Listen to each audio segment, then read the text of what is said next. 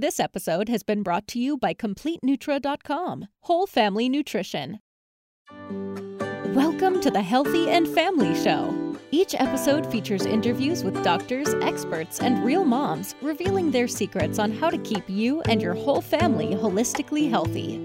Your host is David A. Stone, award-winning movie producer, Amazon best-selling author, certified moringa grower, and founder of CompleteNutra.com, Whole Family Nutrition, which is committed to providing the highest quality, science-backed, non-GMO, all-natural nutritional supplements to keep your whole family healthy. Here's David. Hey, what's going on, everybody? My name is David A. Stone, and welcome to the second episode of the Healthy and Family Show. If you're here, then you believe that the health and wellness of your family should be top priority, but maybe you're a little bit confused with all the conflicting health advice out there. So our goal with this show is to bring to you the experts, doctors, and real moms who have the secrets that you can implement to help you and your whole family become more holistically healthy. And I'm very excited to introduce to you the guest for today. Her name is Dr. Jessie Keener. She's been a naturopath physician for the last 30 years. She's an expert in herbology, in homeopathy, in energy balancing. She's an expert nutritionist, and she's also an expert in integrative breath work. And she helped me develop a plan to where I can get personally healthy myself. She's a world traveler. She actually helped me with CompleteNutra.com. If you go to the website, you can see her talking about each one of the nutritional supplements on the website. So if you have any questions about what we offer at CompleteNutra.com, Dr. Jessie is going to be the one that is going to explain all those awesome supplements that we have for you. So I'm really excited to bring her on the show because today I thought we were going to be talking more about how to keep the immune system healthy, which is what we're going to be talking about on the next episode with her. But today went into some awesome areas, some places I didn't necessarily think our conversation was going to go today. And today we are going to be talking about holistic health on a massive scale, the global scale, what's really going on today with Covid-19 and how to stay healthy. And it might be some things that we talk about that you weren't even thinking about. So I really hope you get a lot of benefit out of this episode because we're going to be talking about things like being versus doing. How do we define ourselves? We're going to be talking about ways to physically stay healthy. We're also going to be looking under the covers a little bit of politics and the COVID-19 crisis and how we can use this and benefit ourselves and change the way that we have been so stressed out our entire lives. So without further ado, I want to introduce to you Dr. Jessie Keener. I feel like we're in really good shape here. Like we're on a horse farm, for God's sake. It's perfectly safe and gorgeous, and spring is hitting it, and yay. Yeah, you've been traveling for a while. I mean, you kind of... A long time. You were in, well, the crazy thing is that this whole COVID thing has only been going on for like a couple weeks, but the world has literally already somehow changed. Right. And you were you were in Mexico or Playa or Cozumel. Where were you? We were in Cozumel, yeah. Literally Cozumel, and when we left, they hadn't had any incidences, so they knew what was coming, and they weren't happy about it, but... You know, what are you going to do? Everyone was just playing big boy, big girl, and we're just going to suck it up, and hopefully we survive this. They knew it was going to be bad. Cozumel had an experience, I think maybe like 10 or 12 years ago, where some kind of flu, maybe it was the H1N1 happened, and the island had to shut down for 30 days. So at least they have a historical precedence of this. Oh. But, yeah. But when we left, there was no cases, which is good. Yeah, this is a fascinating time we're living in. I don't really know what to make of it, and I don't know a lot of people know what to make of it. I think there's a lot of anxiety and maybe stress running around rampant right now, especially because I think and also the crazy thing is I think this is just the beginning of a tidal wave, because I think there's a whole bunch of people that are losing their jobs, and just things are changing. Things have changed, but we don't even know how they've changed yet. I mean, handshakes is pretty much gone. Gone. I know, it's gone. Isn't that interesting? Yeah, it's fascinating. But so, I think this is going to have, like I'm hoping that a lot of what we've been following with the Q movement is actually what's happening behind the scenes. Oh my gosh, and I hope so. That we can just have wave after wave of breakthrough for people, because humans really need contact. People need touch, and to say we're not going to hug, we're not going to shake hands, we're not going to exchange ourselves that way. Long term, I don't think that's going to bode well for a bunch of people. So I'm hoping that this is a giant disruption that we can learn a ton from, and that some fundamental changes will be happening in our society and hence our culture. Because I think I've shared with you, I don't like Mr. Trump that much as a person. Like, I wouldn't invite him to my birthday party because I don't think he'd be fun. He'd be but talking I like about a lot himself of what the he's whole doing. time. Yeah, I like a lot of what he's doing, and Right. I get that. There's a lot of spiritual teachers out there that are really talking about themselves a whole lot too. So I've seen that in more of my field. But what I do like is what he and his team are doing right now. But I profoundly disagree when he says things like, no one could see this coming. I'm like, hello, I could see this coming. Are you kidding me? Let's start with the microwaving your food in the 70s. Let's add glyphosate. It's never really about the virus. It is always about the host. And even with these newer, slicker, because I really do think this COVID-19 was bioengineered, if not once, maybe twice, but for sure once. Isn't that why they're calling it the novel coronavirus? Because it's new, it's a new version of it?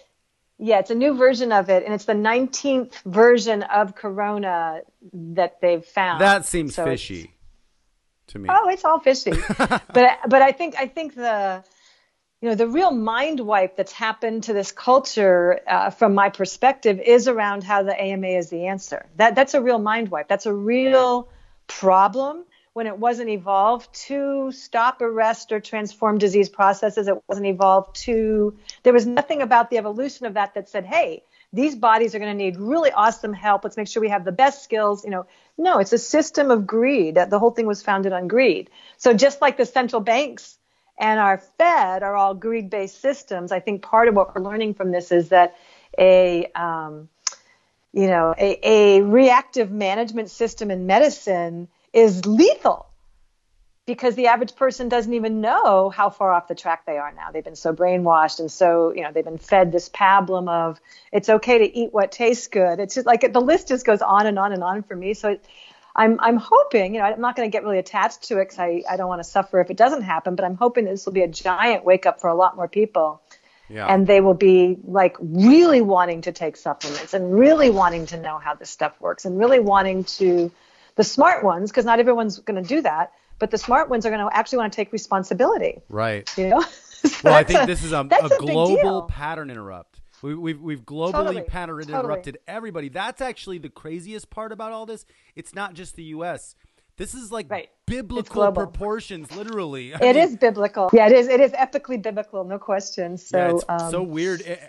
So what is so this whole show is about holistic health, and I think that actually the state of affairs is a holistic problem, and then crisis. We need a holistic crisis, and we need a holistic solution because what you're saying, you're saying there's so many elements to this that actually affect health, and I think that whether or not it's the financial system can affect health, because if people can't pay their bills, like they, so the holistic side of all of this, I think and it feels very, I don't know. Honestly, I mean, we can go conspiracy theory on all this, but it feels agenda based in a lot of ways, especially since there's no testing.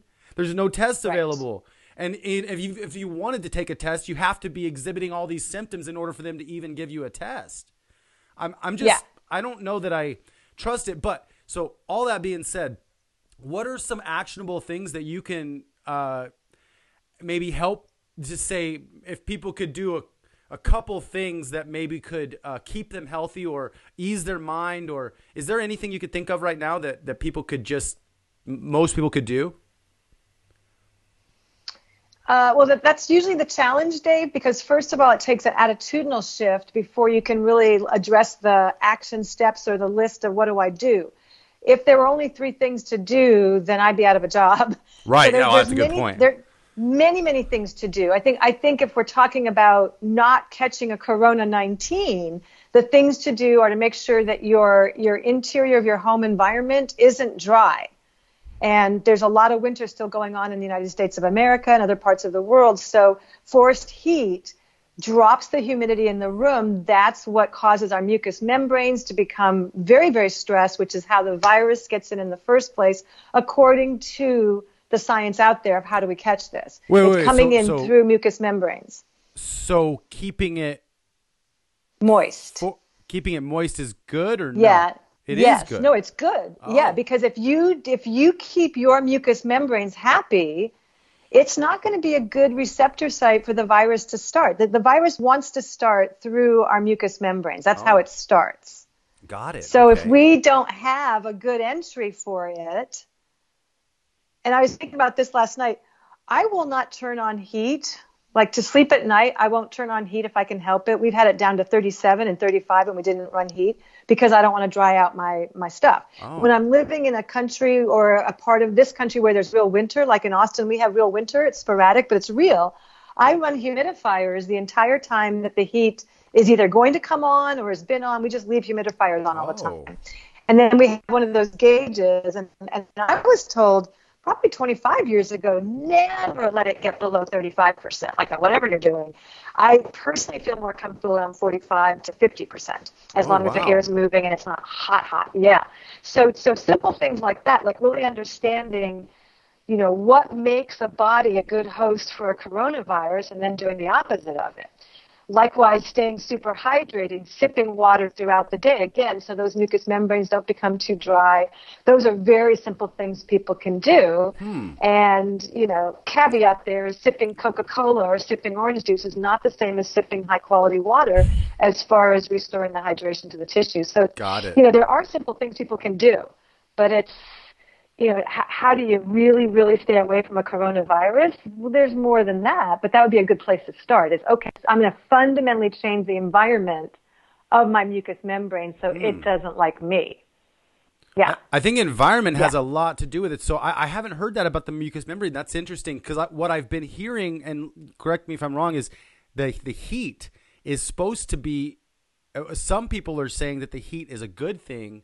Like the virus can't live in the heat or something like that. And as the summers come on, the virus will probably kind of go away for the summer, but it might come back, they're saying, in the fall. Or I'm not sure. Is that what do you think about that?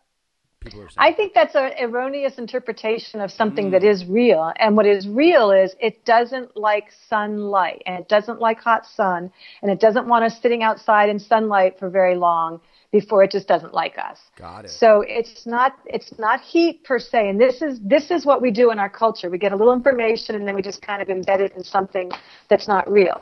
Sunlight is real. At the turn of the 1800s into the 1900s, it was a well-known practice to set up hospital beds outside for their tuberculosis patients in the summer. Cures were given to patients that had congestion, respiratory illnesses, TB, whatever.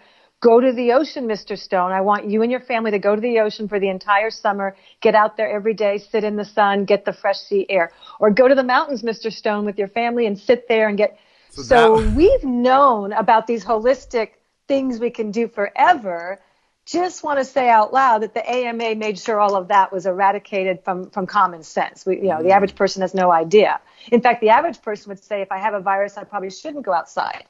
But then again, what does sunlight do, Dave? It activates our vitamin D, right? Yeah, absolutely. So if we're getting lots of vitamin D, that's supporting our immunity. Therefore, we're not a good host for that virus. So it's a holistic medicine really looks at the distinction between the power of the germ, which is kind of where all our culture is right now, is a very powerful germ, versus the power of the host. So if the host is truly set up properly, it won't host that germ. Or that germ will pass through, innocuously, no big deal, because the strength of the host dictated that. So what we've done in the last 100 years is literally decimated the health of the bodies while developing more virulent germs. So it's a perfect 1-2 punch if you really want to get rid of a bunch of bodies. Right? So I think so what you're saying is we got to keep our immune system strong. And we got to keep our bodies strong, so that means strong. everything from the mucous membrane. Is your mucous membrane part of your immune system? A lot of people wouldn't get that it is, but it is. It is. It's a line of defense. If your nasal passages are all dry from breathing forced hot air all night long, and there's virus in your, that's when you're going to get it. That's when you're going to be in trouble. It's so weird because it's about keeping the body strong. I heard there was this whole people going around. There's a lot of weird information that's coming around because someone said that you can cure the coronavirus by taking a blow dryer and blowing it in your mouth. Like hot air will through your respiratory system, or sitting in a sauna. So I don't know that that's because they're saying the heat would take it out, but that would actually dry out your mucous membrane. Yeah, so you're way better drinking hot, echinacea tea with lemon and actually breathing some of the vapors and sniffing some of it. You're way better doing warm lemon to alkalize the pH, right? Because we know that pathogens love the acid pH. So one thing that I know from my decades in this field is you get a body stressed, they immediately turn acidic. You get them plugged into news and they're, oh my God, it's everywhere. I'm going to lose my job. Yeah. They're acidic for sure. And that's really happening. When we talk about making the body strong, it's a strong pH cycle is required to defend, to stay inhospitable to these kinds of things. Yeah, I think we forget about there's a lot that we can do. I think we forget about the effect that stress can literally have on our physiology. Just stress. I mean, stress overall. People are just so used to living in stress. And I think that's what's one of the hopefully we can use this as a positive pattern interrupt for the whole world, is to recalibrate the busyness, us just running around blindly doing everything we're supposed to do. And now we can hopefully globally recalibrate. And maybe one of the things I'm hoping that will come out of this, we're going to see over the next year and a half, is if there's a big tidal wave of jobs lost and all this other stuff, we might actually enter, I hope, an artistic almost revolution. Because if people have to start figuring out what do they really want again, and they're staying home. I know that even Shakespeare wrote one of his plays during the plague when he was quarantined. So if we have to stay home, we're going to be reevaluating. Maybe we're even going to get more sleep. We're going to spend more time with our family. I mean, this might turn out in one sense positive if we can look at it that way, but there really is a ton of anxiety and stress from anybody that I talk to that watches the news, which is basically most people right now. Yeah. It's a serious issue, and there's a lot to that. You can go down a lot of rabbit holes with that one. Mindset is definitely a huge influence on our well-being. There's no question about that. So, a more positive or neutral mindset is way better than most of what's going on. And I see it in social media. People are just attacking each other. They're like rabid dogs, just going for the jugular with their words and the obscenities. And I'm like, wow, what was that all about? Oh, goodness. So, mindset is going to influence a lot. And, we are currently in a few 100-year-old experiment, literally, when you think about it. So we've had, Homo sapiens, no matter what your origin story really is, and it doesn't actually matter, everyone can pretty much agree, yes, we know for a fact there were hunting-gathering tribes on the planet's surface, right? And if we look at what were the fundamentals of their lifestyle, the only stress they had was short-lived. Either they died from the stressor, which could be an attacking tribe or an animal, or they fought and won and then went back to their hunting and their gathering. So they never had prolonged stress. That just never existed. And if it did exist, they didn't survive and they were out of the gene pool, and we are not their descendants. So we have to really think about this. How did we actually evolve? Wow. So this is key. So men had a 23-hour work week. Women had a 24-hour work week. Sounds good for most people. I think, what's funny is the stores now, they're closing at 7 p.m. It's we're turning in almost right now immediately to Europe hours. I remember when I went to Europe, they were it was France. They were closed for lunch, all the stores. Yep. They were closed at 6 or 7 p.m. So Yeah. right now, that's exactly what's happening. I tried to go to Home Depot last night at 6:30 p.m. and they were closed at 6. And I'm like, Yep. we just got to figure out. I think it's making everybody slow down for a second. It is. It is. It's, when you disrupt patterns, there's a huge opportunity. And that's going to, each individual is going to either seize the opportunity with that and go, okay, now that this pattern had to stop, what do I want? Who am I? Why am I really here? And they're going to take a more mature position with that. The people that's just not their mindset. They don't see the word crisis containing the word opportunity. We know that a crisis is always an opportunity. Think about it. Any crisis that any one of us has ever had, it's an opportunity. Yeah.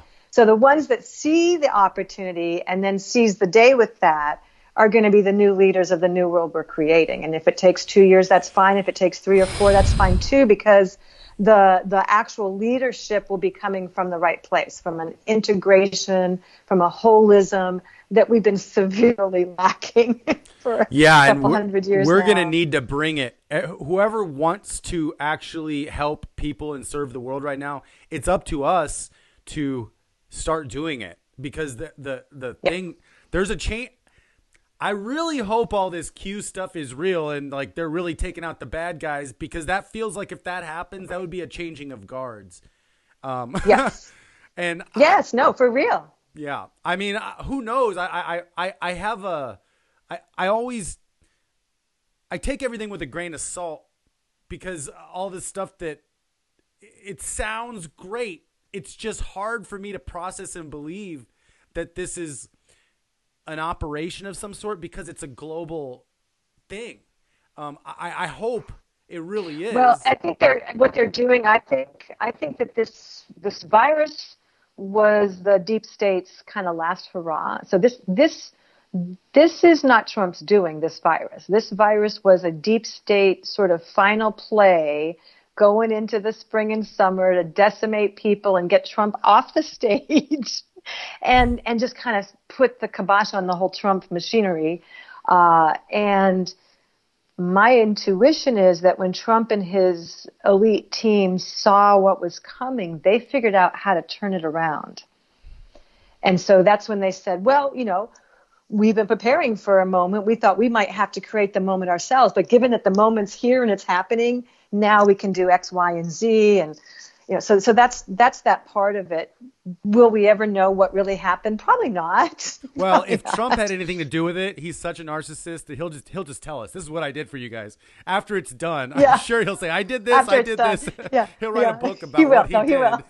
No, yeah, that's right. That's right. He will, over and over. Yeah. And we'll be grateful. We'll be really grateful. Exactly. I mean, sometimes, what we need in one sense is we need a wolf.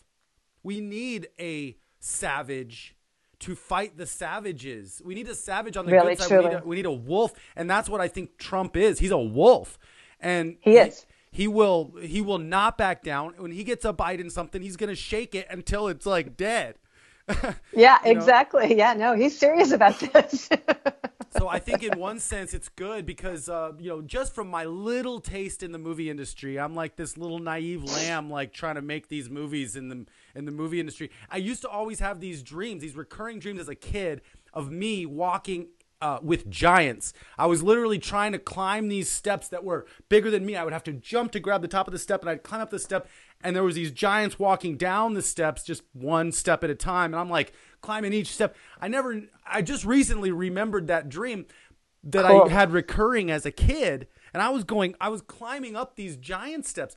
But I think in one sense that could have been my career in the movie industry, because I had no idea I wasn't supposed to be there, that nobody wanted me there. Like, nobody even wants anybody to win. Like, when you're trying to break into, especially the movie industry, nobody wants you there. They want to eat you. They want to destroy you. And exactly. So my naivety allowed me to move forward. But that's what I like about Trump. He's not naive. No. He's aware. And all the stuff he does, the stuff that people make fun of him for, I think sometimes some of them are tactics. Like for he's sure. extremely tactical in the way he speaks. And look, 90% of what he says is code. So literally 90% of what comes out of his mouth has a dual meaning. And if he ever repeats anything, guaranteed it's code. So, and I don't know where these people come from, but they are now just spending full time interpreting the codes of what he's saying. Yeah. And so not only is he not backing down, he's freaking taking territory left and right. And, I think it's going to be a lot better for some things to get revealed while people are self-quarantining and while they're not gathering in groups. This is going to be really hard for people to take what's going to get revealed. So I think they're going to use this virus as long as they need to. And when they don't need to, it'll be time to reveal some things. And then after they reveal those things, they can reveal some more things. And, people don't realize how many hundreds of thousands of children disappear every year in the United States of America. They're not just wandering off in the woods, getting lost and dying. Okay. Right. That's just not what's happening. So it's going to be some really hard things for people to swallow. So I can see that it's extremely high level chess and extremely strategic all the time. Yeah. And they've got to all be on their toes, because if anything shifts slightly, they've got to land on their feet with how that thing just shifted. So it's fascinating. Yeah. Well, that's what I think about chess too. I think about what's happening right now is actually a 14th move that they had planned a couple years ago. Like they're not planning their moves right now unless something happens that they weren't aware of, and then they have to recalibrate. But these are moves that have been planned out. Like chess, the best chess players, what do they plan 20 moves ahead?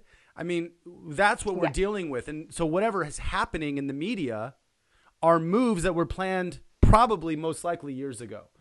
And the media, I think so. And I Hugh hope talked there's a about changing of ago. guards because the media just says will the be. exact same thing. Well, Trump's been outing them left and right. What's interesting is it is getting more obvious to people who would never have seen it or understood it for what it was. I think every day a few more people are waking up going, yeah, why isn't CNN investigating why Governor Cuomo held on to those masks and acted like he didn't have any? Or why, like they just want to attack Trump instead of going and he's actually, I don't know if you watch any of his press conferences, but he's actually been feeding them stuff like, and if you were a good journalist, you'd actually be investigating the situation that I just fixed. And they're like, oh, I was told. Yeah, though the news isn't really, it's very selective as to what's getting shared right now. It's completely controlled. It's owned by 6 companies, and they're all in bed together, and they all wanted Hillary as president. And watch what happens next. They're going to put Hillary in as the vice president with Joe Biden. That's what's going to happen. Then Joe is going to have a dementia attack of epic proportions, and are you ready? They're going to put Michelle Obama in with Hillary. That's their plan, and Trump knows all about it. So we'll just see it's like. Let the fireworks begin. Whoa. You know what? Yeah, that's the thing. Trump's a wolf, but you know what?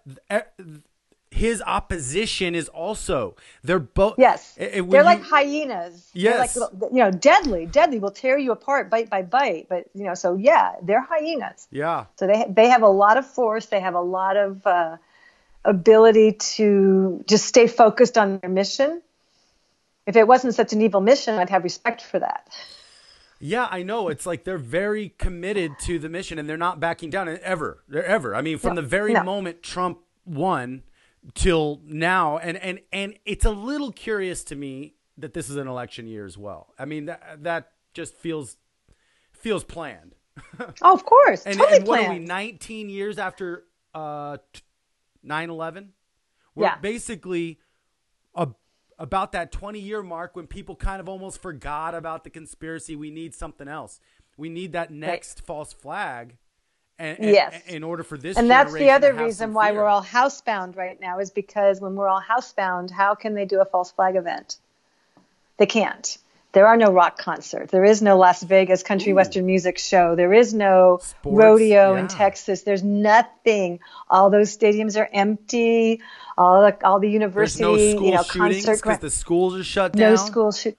So I mean, it's ingenious how, in a weird way, if you start to really look at everything properly, it's a completely ingenious series of steps and actions to keep the population safe and to move the agenda of overcoming the evil that's been really governing this planet for so long. It's a huge epic, fast. once in a lifetime. Yes. And very fast.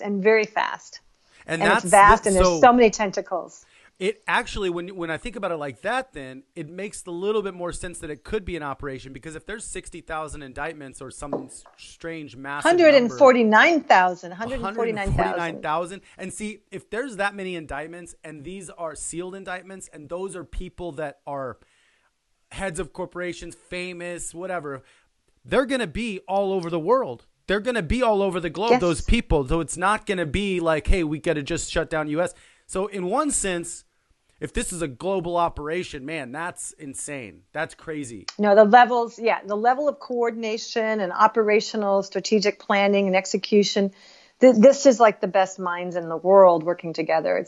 I believe that he is coordinating with Putin. I think he's coordinating with Kim Jong-un, actually. I mean, I think there's a lot more going on here that meets the eyes. He's going to take down the Fed. Like right now, Trump has executive control over the Fed because of all the emergency things and basically we're in a war, right? So he's declared that we're in an invisible war, and that gives him all these certain powers. So right now he's really the control of the Fed.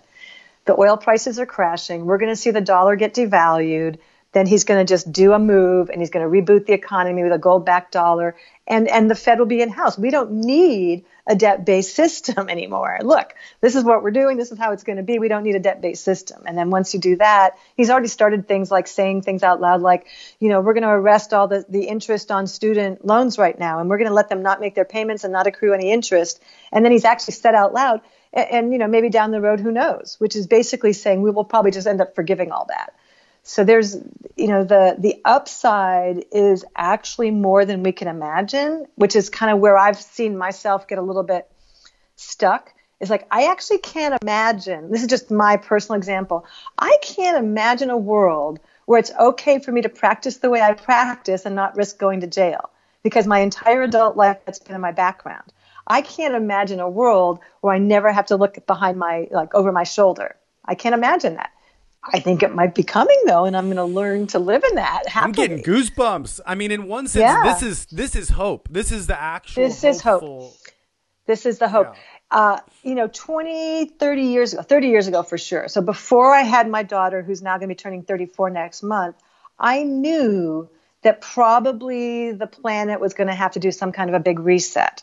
And a lot of the metaphysical and spiritual people I hung out with at that time were also talking about that. So I figured, okay, if that's going to happen, I didn't have any fantasy that I'd be a leader of any kind of a revolution, because I knew that wasn't what I was here for. But I said, if that's going to be happening, I need to be in training and development so that when it is happening, I can be useful in all that. And I truly believe that's what's happening now. I've been training and developing for 40 years for all of this chaos. I had no idea it would look like this, Dave. I had no idea it'd be a freaking virus shutting down the world and forcing a reset.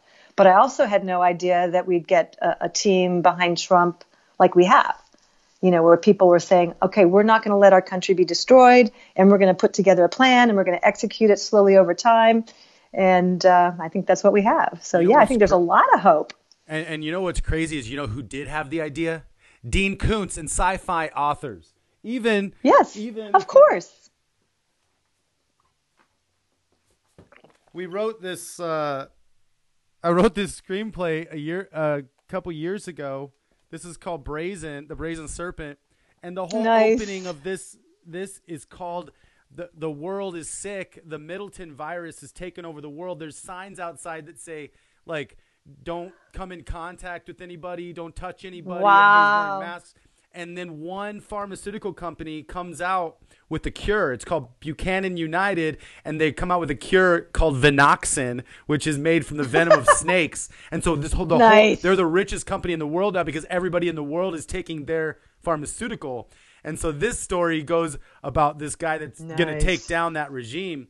But it's like the virus thing is what sci-fi authors kind of go to. And not just that, but I mean, sci-fi authors write the next false flags 30 years ahead of time. It's been kind of a cycle. 30, yeah. It's like even the Titanic was written, I think 20 to 30 years prior to the Titanic happening. There was a book written called The Titanic, which describe the whole situation 30 years before it happened.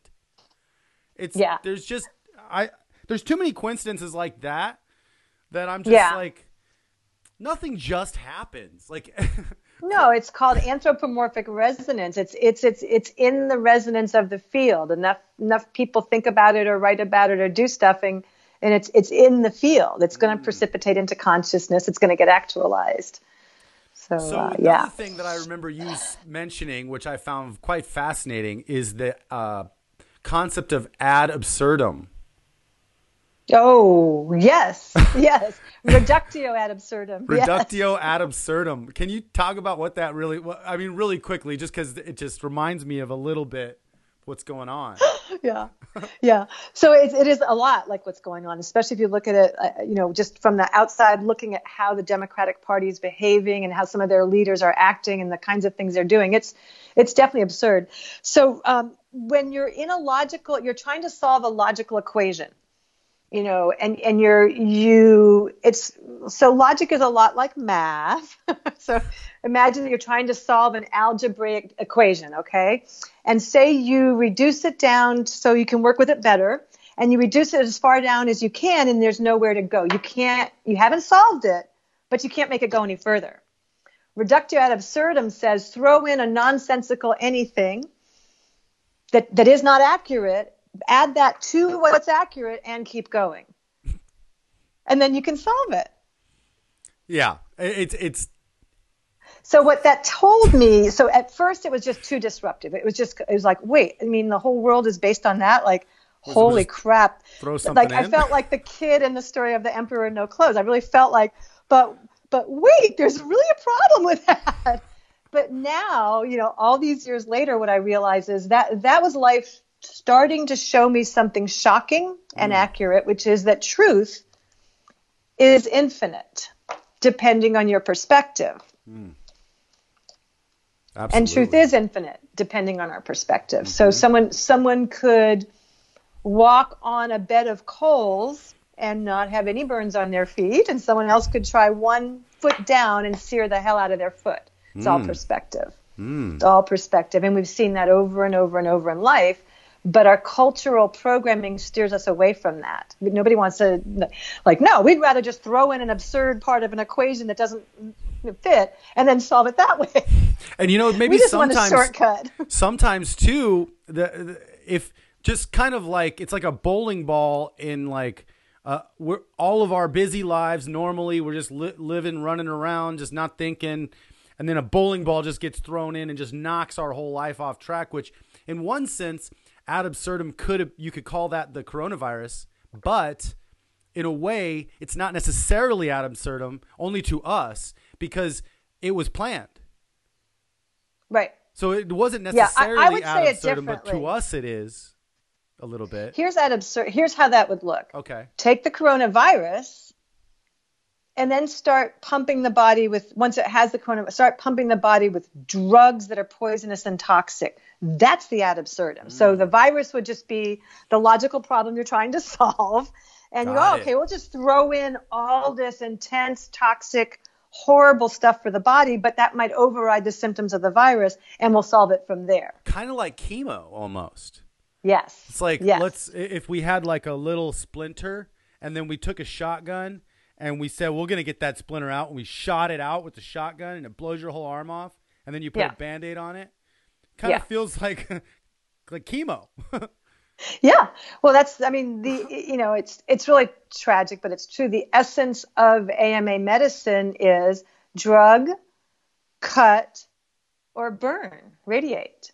And any practice has to be engaged with one of those 3 things, if not 2 or 3 at the same time. But you cannot be a practitioner and keep your license unless you're actually engaging in at least one of those 3, at least prescribing drugs. Even if you might know of a natural remedy that would work just as well, because your AMA doesn't license you to do that, you can't recommend it. Right. It's kind of the same as GMOs.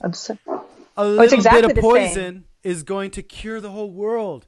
It's like, that we're going to end starvation. Yeah, we're going to end. That's a reductio ad absurdum. Yeah. So most of our reductio ad absurdums that we can point to are actually dishonest and not neutral. They're greed-based, they're dishonesty-based. In logical theorems, the reductio ad absurdum would actually be neutral. It wouldn't be part of the original equation that you were breaking down. You'd just be like, oh, I'm just going to go grab this over here and shove it in right here and then just keep going, which is But then if they at keep least talking about non-toxic. it over and over again, they're like, GMOs are going to save the world. GMOs are going to save the world. So the more they talk about the absurd part, the more people will believe buy it. Yeah. Yeah, it doesn't take much. Just repeating something over and over. And there's studies about this in sociology and psychology. Just repeating information over and over to people, they start to believe that it's true. It could be completely false, but if you just say it enough times, get that 3-page in over and over, they're going to buy it. Yeah. So, even in and marketing, that's where we are. 16 exposures to one thing actually is what it takes for people to see it for the first time right now. So, but then their subconscious knows they've seen it 16 times once they finally recognize it. So it's kind of almost locked in that 16th time. But that's where I think, and who was the one that started all that? I think that was Hitler and his regime. The more he was like, if it's a lie, the more we talk about it, people will believe it. It's like a lie is Hitler was good at that. I mean, that's been going on for a long time. Like that was even going on in the times of Roman and Jesus and all that. So that's been a game that's been played forever. Yeah. How to manipulate and control the masses has been going on for a very, very long time. Good point. Very good point. Yeah. And so, when I was a younger woman and was meeting people that were into this whole new age thing, and they would talk about, Gaia's going through a transition. Gaia is ascending. The planet itself is alive. It's a giant organism. It's in its own evolutionary trajectory, if you will.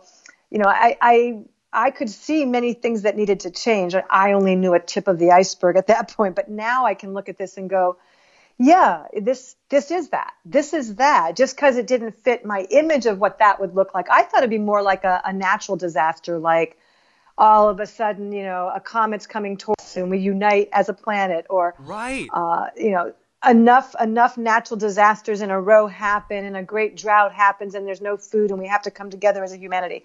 I never thought it would be as sneaky as something like this, but it makes perfect sense. It's totally sneaky. Sleight of hand. Could unite us. I like that view. Oh yeah. This is going to unite us. Most of the people that I hang out with look at it that way. Like they're the kind of people that be like, yeah, this is a crisis opportunity. And so stage one of that is, okay, what's my opportunity with this?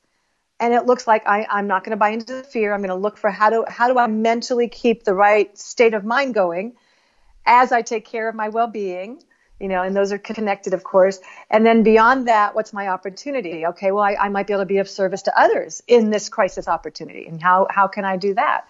So I think we're going to have a massive revolution. Yeah, it's a massive revolution, really big one, really Whoever deep. bought all of the toilet paper out there should be making care packages and giving it to other people. I don't know who bought it all, but it's gone. But someone did. But anyways, serving other people during this time, I think is a great point to make, because people are focusing on hoarding and staying secure. And it's like, well, could we figure out a way to unite and support others? And there's a lot of solidarity people are showing each other solidarity through this time of definitely of quarantine. And I think it's really cool, some of the stuff that's happening, especially we're all the one thing it's doing, like I said before, is it's a pattern interrupt. And the one thing that could negate any positive things going on is if we just stay stressed, if we allow the anxiety to overtake us and we don't do anything with this extra time we're given. And that's what I think the negative side of everything wants us to be: afraid, stressed, so we don't make progress during this time. However, if we can choose to eliminate that stress or figure out however we need to eliminate it for our own bodies during this time of quarantine, which is maybe creating things, maybe starting to take a regimen of supplements, maybe starting to work out, starting to read, starting to find a passion, plant a garden, do some writing, draw, remember what you like to do in high school and start doing that again, go get some paint on Amazon, paint some paintings or whatever.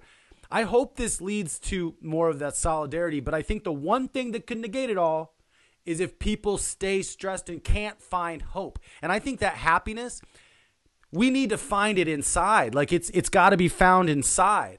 I mean, look at the maliciousness promoting happiness. Look at McDonald's. I've been thinking about this. McDonald's and Coca-Cola, they are huge because they market happiness, and there is no morals there. Like, there's no more morality to giving people food that is going to kill them, that is very well known that's going to kill them. Coca-Cola, it's like drinking that sugar water. They know it's not good for you, but they're marketing happy families and happiness. It just feels extremely malicious when I really think about it. Oh, it is malicious. Oh, it's completely malicious. There's no question it's malicious. You know, probably half of our companies in America are doing stuff that they know they really shouldn't be doing, and it's malicious. But I want to go back to something you were saying, which is that, you know, one of the things I used to struggle with that I just don't struggle with anymore is, and it happened a lot as a younger practitioner, when, say, people would want to know what I did and how I did what I did and what kind of cases was I good at, and I would tell them all that, and they'd say things like, well, you probably just need to go back and get some more education because I don't believe a word you just told me. Or they would be so closed, their hearts and their ears would be so closed they couldn't hear anything good for them. And I learned, okay, so over time, what formed out of that was I have the ability to attract people with the hearts that are open, with the ears that can listen. And that's what I would put out to the universe and still do, is I only attract people that are ready for change, whose hearts are open, whose ears can listen. Because otherwise I can't work with them. It's futile. Yeah. And I think that's a really good way to look at the whole thing as well, that there are always going to be people, Dave, that no matter what your projects are, no matter what your outreaches are, no matter what your services are, there will be people that you attract that can hear. There'll be other people that just might see something bright and shiny, and they're totally not ready. And in fact, it upsets them. And in fact. So, you know, I've seen enough discussions and lively debates and downright ugly displays of character just based around the question, do supplements work? As an example, like people will actually start yelling and, you know, go back to school, get more education. You're obviously way effed up on that deal, young lady. Yeah, it's like you get like, how can I get fixed? Like someone asks you the question, how do I get fixed? Well, what they're expecting is an answer like, take these pharmaceuticals.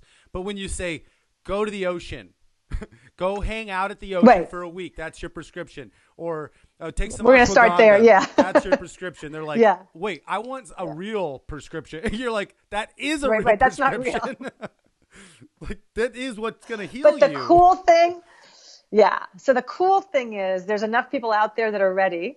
Yes, that's There's enough people out there whose hearts are open and who can listen. When I first got into all this and I was developing myself more metaphysically and spiritually, I used to hear the statement about, you know, come the giant transformational times, it's going to be a third, a third, a third. A third can't take it and just won't make it. A third make it but don't get it. And a third get it and made it and got it and are celebrating and running with it. So there's probably always going to be some slack in humanity, and that's okay. Not everyone's here to be a trail setter and a blazer and run ahead of the pack and say, hey, this way really works, guys, come with me. But I think if we stay that just kind of relaxed about it, like we're doing the best we can with the conversations we're having, and we're being of service in those conversations, and the right ones will and the other ones just won't. But there's a lot of people ready for some change. Big time. I feel like the big upshot, you know, as it relates to you, the big upshot is going to be people are going to be very much more interested in supplementing. And, you know, there is a lot more opened up now, even in regards to, and I think you know this, so the AMA has its prestigious medical journals, but clinical nutrition has its prestigious medical journals too. Most of my friends are publishing into those because this over here is basically a lot of bullshit. What are some of those good ones? Oh, they're really good. Like the Journal of Clinical Nutrition. It's fantastic. If you go to any of the clinical nutrition publications, they're awesome. Got it. Because it's all hard evidence-based science. We tested the patient beforehand.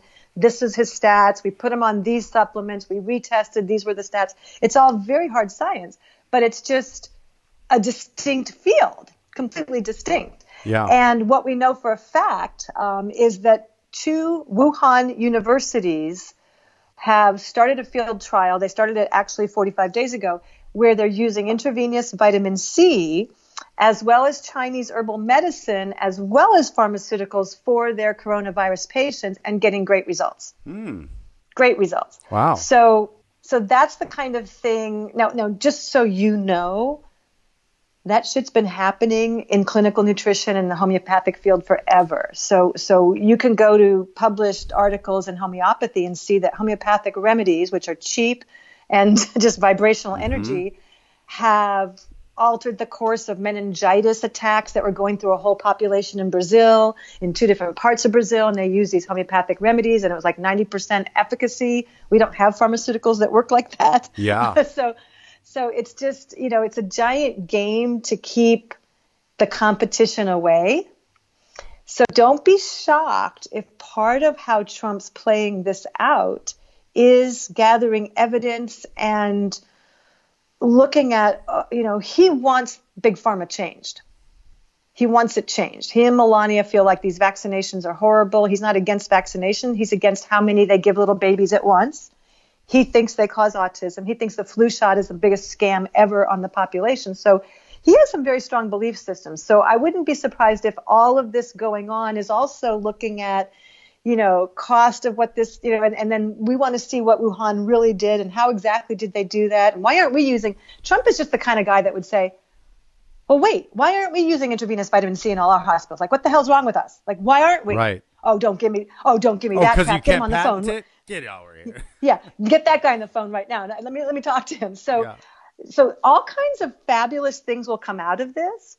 And it's always, to me, crisis will always be a spiritual test. Am I going to go for the high road? Am I going to know that I'm already safe and that I'm already connected? Or am I going to go into the high cortisol, freaky, fear-based stuff, in which case, basically, I'm fodder for bullshit, if not, demise, my own demise, and maybe even damage others in the process. Yeah. So I think those of us that can see it from that perspective are going to do really well. Definitely. Because we were like planning for this. I've been kind of waiting for it, actually. Yeah, there's been an something going on that something has to change. Yeah. And for the last, while, like quite a few years, before the election with Hillary and Trump when they were running, it's like, there has to be something when the good guys win at some point. It's like there is so much maliciousness going on in the guise of this is what's going to make you happy. Cheeseburgers, Happy Meals. Yeah. Come on. Are you kidding me? Coca-Cola's going to make your family happy and obese. But they don't say that part. No, they don't, because I'm not even sure they consider that they're part of the problem. They've maybe convinced themselves that they're no part I think of the problem. they've convinced themselves, Right. And I think that people deserve a treat once in a while. And my gosh, think of all these people that don't have more than $2 to spend on lunch. We're helping them. So I have, through all the brain training I've done, I've been able to slip into all these different perspectives about stuff and see that, wow, okay, so yeah, all right. But I think that when food has been weaponized against a population, when their air has been weaponized, when their water has been weaponized, nothing but a clean sweep all the way through is going to suffice. So I see why it's taking so long. Yeah. Why even this summer we may not know anything yet. But I do feel confident that over the next couple of years we're going to see a lot be revealed. And we're just going to see a revolution in food production, a revolution in food preparation. And we're going to see a revolution probably in how doctors and nurses do their healing work. Wow. I'm looking forward to that. I hope. Me too. That's the thing. And you know what? When I say I hope that's the thing, I think it's up to us to really bring that in, this new kind of whatever is new about our world, like I said, has already changed. We just don't know how yet. It's changed in a big way. It's literally that first tectonic shift before a tsunami. It's like, this is what just happened. And then there's that big bubble in the ocean right now. Just the bubble goes like this. Well, now that bubble's starting to go, and the bubble's getting bigger because it's going to create a tidal wave of something, because there's so many people that are being affected right now, especially on a financial level. And so I think there's a few things people can do. I think people can, first off, try to find some stress relieving things that can, first off, lower their stress, maybe breathing, meditating. Also, take ashwagandha is a good thing to lower your cortisol. Definitely. And then start asking yourself the questions that make you really happy. Like, there are things inside that make you happy, but happiness comes from within, not from anything outside. We have to choose the happiness, and we got to choose the love, and we got to choose the service right now. And the more we can choose those things, it will put us in a mindset of wanting to stay healthy during this time. Because I think sometimes this might even be a problem right now with all the stress. Comfort food and alcohol and other things might be really kind of affecting people right now because they don't know what else to do. They're home and they're just like, they don't really want to sit quietly with themselves. And I think that meditation is a very difficult thing. You know, it was difficult for me to start doing. That's why I started walking and doing active meditation. However, I have a lot more to learn on silencing my mind. But I think this is the beginning of us learning how to slow down in order to truly find it and be happy. Yeah, I think that's really well said, Dave, and I agree. And I think for most people, most people are like you, that meditation would be very difficult if all they had to do was sit there, you know, with their back really straight and try to stop their mind. It's like, okay, well, shoot me now. But I think active meditation and certainly breathing meditations, I don't think people have the tools or even the muscles, if you will, to meditate. Most people are just way too ratcheted up. They have way too much stress hormone, and they're very stuck in their patterns. So I agree with everything you'd say. I hear myself telling clients when I discover they've been watching the news, okay, no, if you want me as your coach, you're going to stop that. You're going to stop watching the news. Yeah. If you feel you need to do something, go, look at it on the internet for 1 minute and then go away, because that's when you could be breathing. That's when you could be walking. Yeah. So I think that our culture programmed us to not have to work hard to get stuff. And this is something that we actually, like, the joke is on us. Oh, no, you actually have to work hard to stop the mind. You have to work hard to slow down the mind. It takes effort. It's a real endeavor. The priceless joy of having a quiet mind and a serene, neutral mind is incomparable to anything else I've ever experienced. The work is really work, and people just don't want to invest that in themselves. Yeah. But I think this is part of what people are waking up to, is staying in those old patterns isn't going to work. When I watch the news, I have to have a second cocktail. When I watch the news and have 2 cocktails, then I don't sleep well that night. Then I don't want to get up and I don't want to go for my walk. So then I eat the donuts, and it's a vicious cycle. Well, people, and what's been happening is we've defined our value on our productivity. And when we've defined our entire life value based on how productive we are, that's why we can't even grasp sitting there and like allowing our brain to silence, because we feel like we're not being productive, because that's been trained so long. However, that's probably the most productive. I hope people get a little bit more sleep now that they're staying home. You know, they can catch up on their sleep and start renewing their mind with some new books and things, because we may not even know how to relax. Most people don't. I find that to be true. They really don't. And they mistake, well, this is a great example. They mistake sitting on the couch with their wife, maybe having a snack and watching a TV program. They actually call that quality time together. Right. They didn't talk at all. other than, would you please pass the chips? No, that's not quality. There's nothing intimate about that. There's no authenticity. They're both just being, programmed, basically. Right. So I think a lot of this, everyone's going to have to choose. Ultimately, we all have to choose, right? We're either going to choose to keep doing the same thing over and over and not make any changes, or we're going to choose to take steps that may advance us, deeper and more into our core values, the most important things. Yeah. I always like to look at on my deathbed, and I know it's my deathbed, so I'm consciously kind of reviewing my life now. Am I going to be satisfied that I experienced enough, that I was enough. I'm never going to question, did I do enough? My question is going to be, was I being enough? Did I have enough different experiences in my beingness to satisfy this life? For me, doing is going to be automatic. That's automatic because I have my passion, which is my calling, which is my avocation, which is being a healer.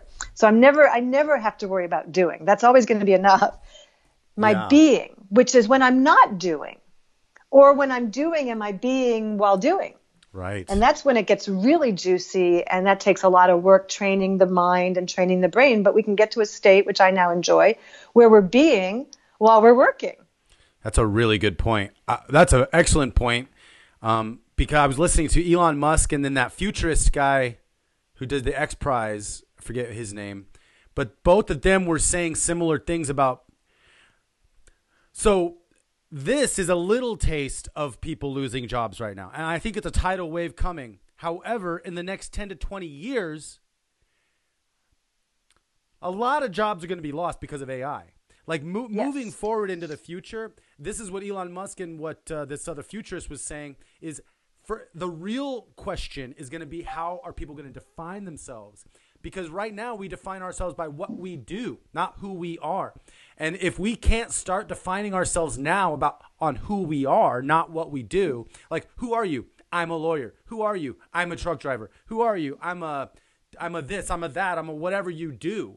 If that's continually going to be our definition of ourselves, we have a long way to grow. We have to learn how to be, because when AI takes over all of our jobs and our work is literally no longer needed or necessary or wanted, we're going to have to figure out who we are and how to be. Exactly. Yeah. So this is just the taste. Question. This is the taste. There's going to be a lot more people out of work in the next 20 years. Than in the next year. There's going to be a big wave right now, but it's leading to something. The future is not stopping, not slowing down. No. Like, it's exponential curves.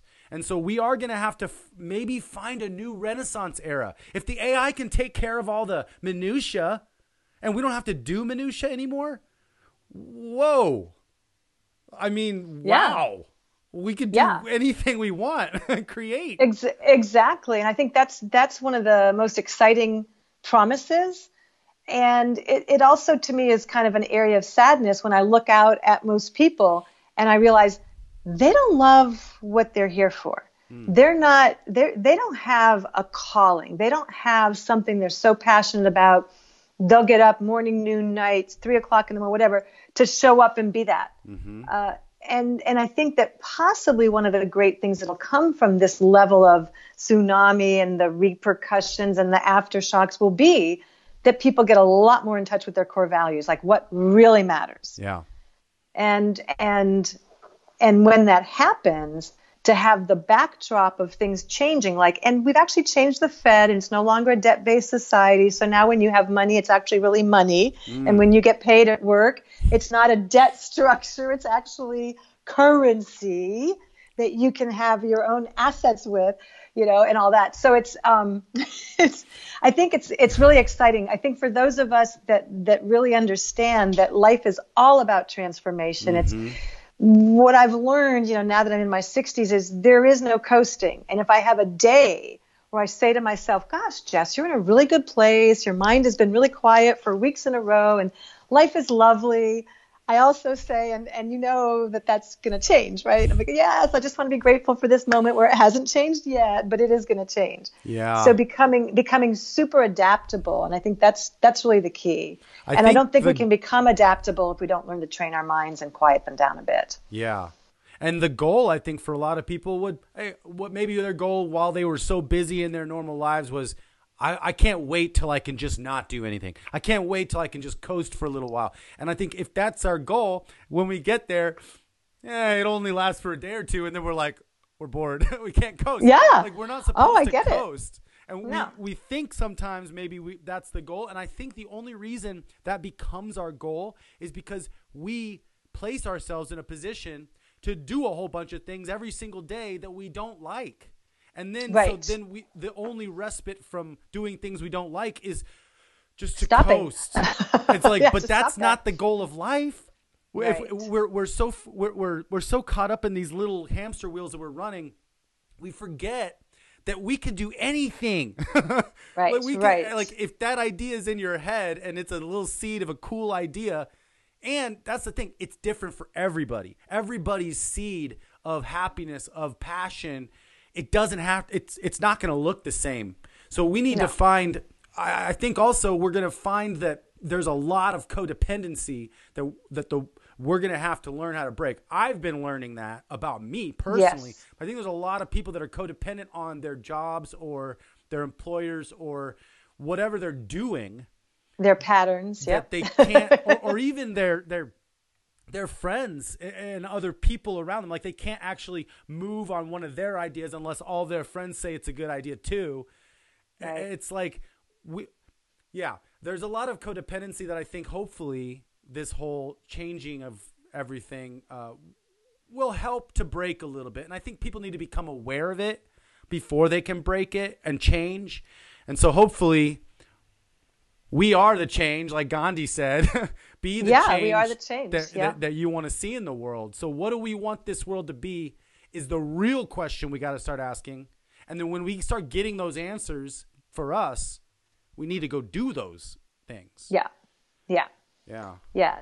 I mean, I truly can look back at my history and see that I woke up, I found something that truly mattered. It transformed my well-being, which was going down the tube super fast and was really scary. And as my body healed more and more and recovered more and more, I saw, well, if this happened to me, it's happening to hundreds, if not thousands of other people in my age group probably and older. So this is a service that the world really needs. Now, I thought that within 10 or 20 years of becoming a naturopath, it would be like mainstreamed. It would be just like all infiltrated and everybody. Yeah. I really thought we'd be way further ahead than we are right now. But I learned something shocking about halfway through my career, which was something called the reward punishment style of living. And I realized that most of us actually put up with stuff that we don't like, don't tolerate, doesn't make us happy. And then because we've been doing that, and that's the punishment side of the equation, then we feel like because I got through that, I survived that, I did that, I overcame that or whatever, now I need my reward. And many people have that broken down into every single day as a punishment that I need my reward for. So I realized I really can't, and I realized I cannot live like that. Like that will just, I've gained my health, but if I live like that, it's going to destroy my health. Because the bodies aren't here for reward punishment. The bodies are here to connect and celebrate that we're alive. So I have been training myself for a good, 25, 30 years in living outside of that paradigm, which is more like life is, simply put, life is, and I'm showing up and I'm unfolding life. And I live from my core values, and I hang out with people who live from their core values, and my friends live from their core values.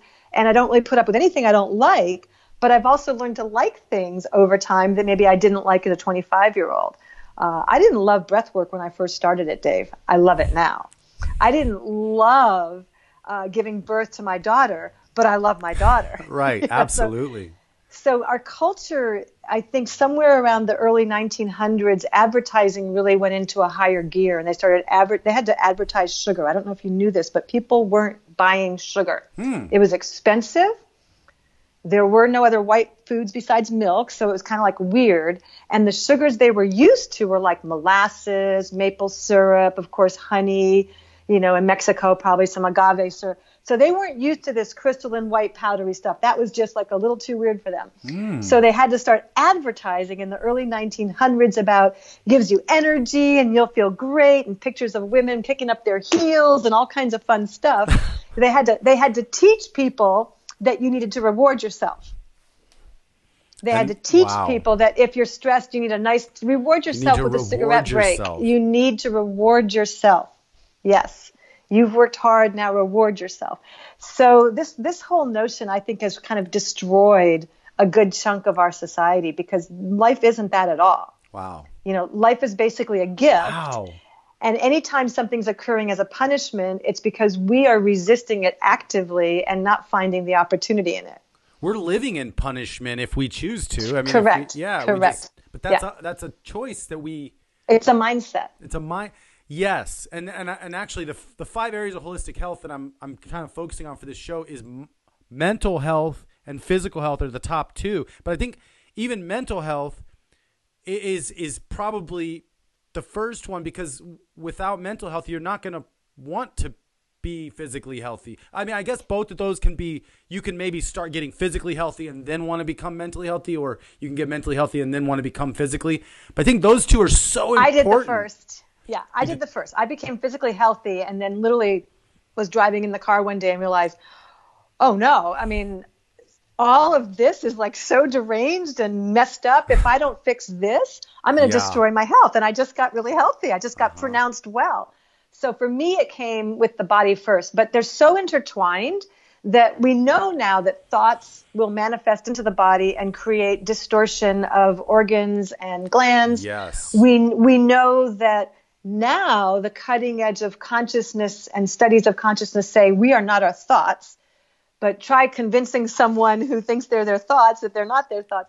So there's so much more to this than meets the eye. So I like that you're putting those two up front. I think those are the key things.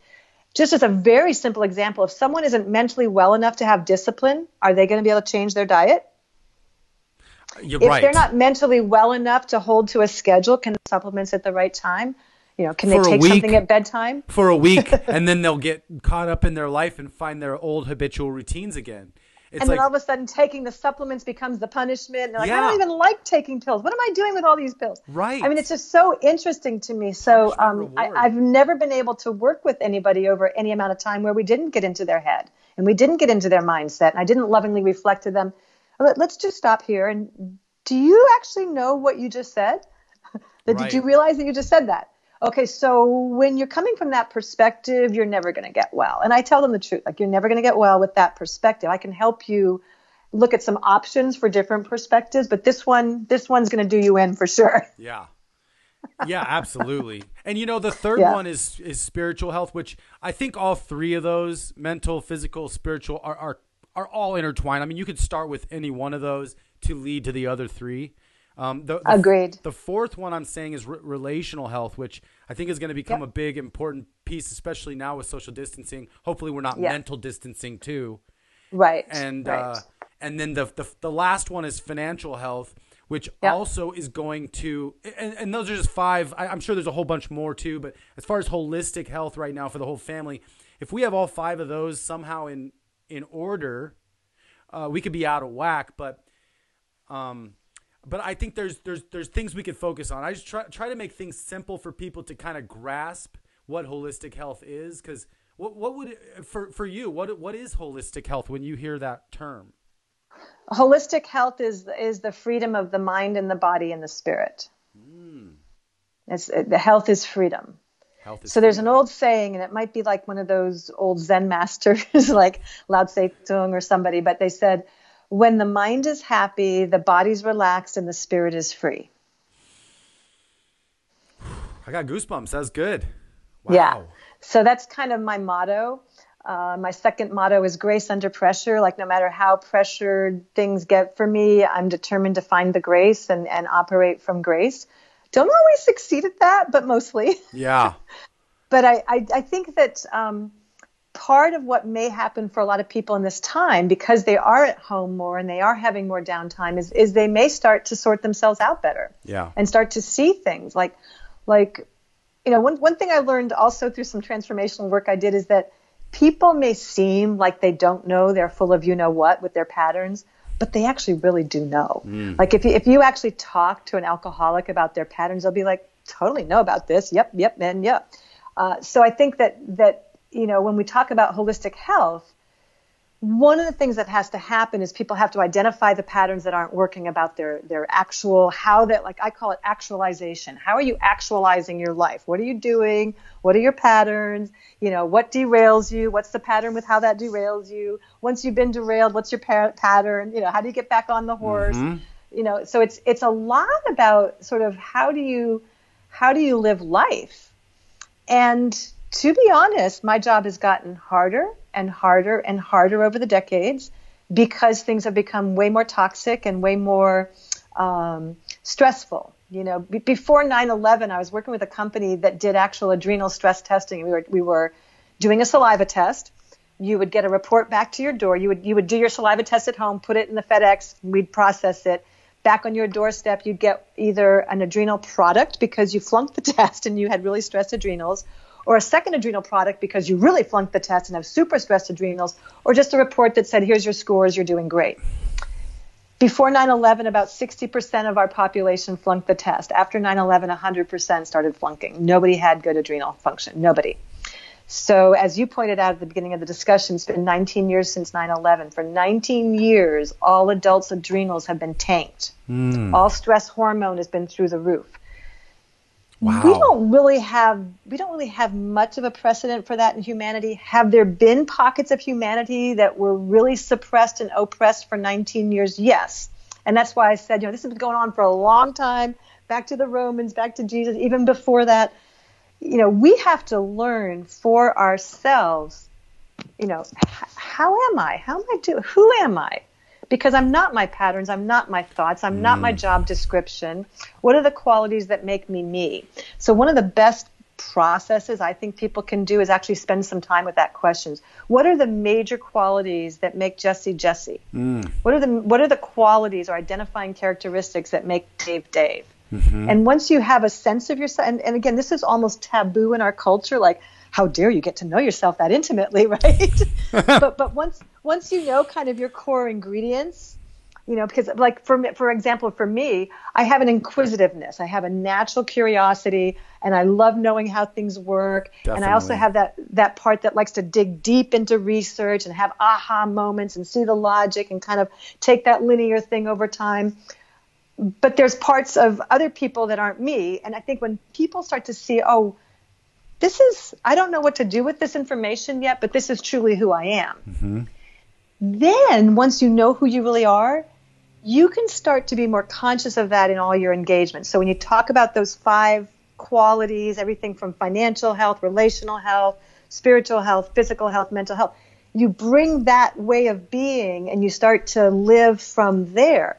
Then when things get weird and edgy, you actually have a place to fall back on. Okay, but I know one of the things that makes Jessie Jessie is her perseverance. Mm-hmm. Okay, this is a time for perseverance. Definitely. Or I know one of my core ways of being is that natural curiosity. So let me relax, let me do some breathing exercise, and let me get to that part of me that's naturally curious about a problem, as opposed to I'm trying to solve that problem. Yeah. So you can do the simple investigations to who you really are, your core ways of being in life, because those are your safeties no matter what's happening. I like that. I like that a lot.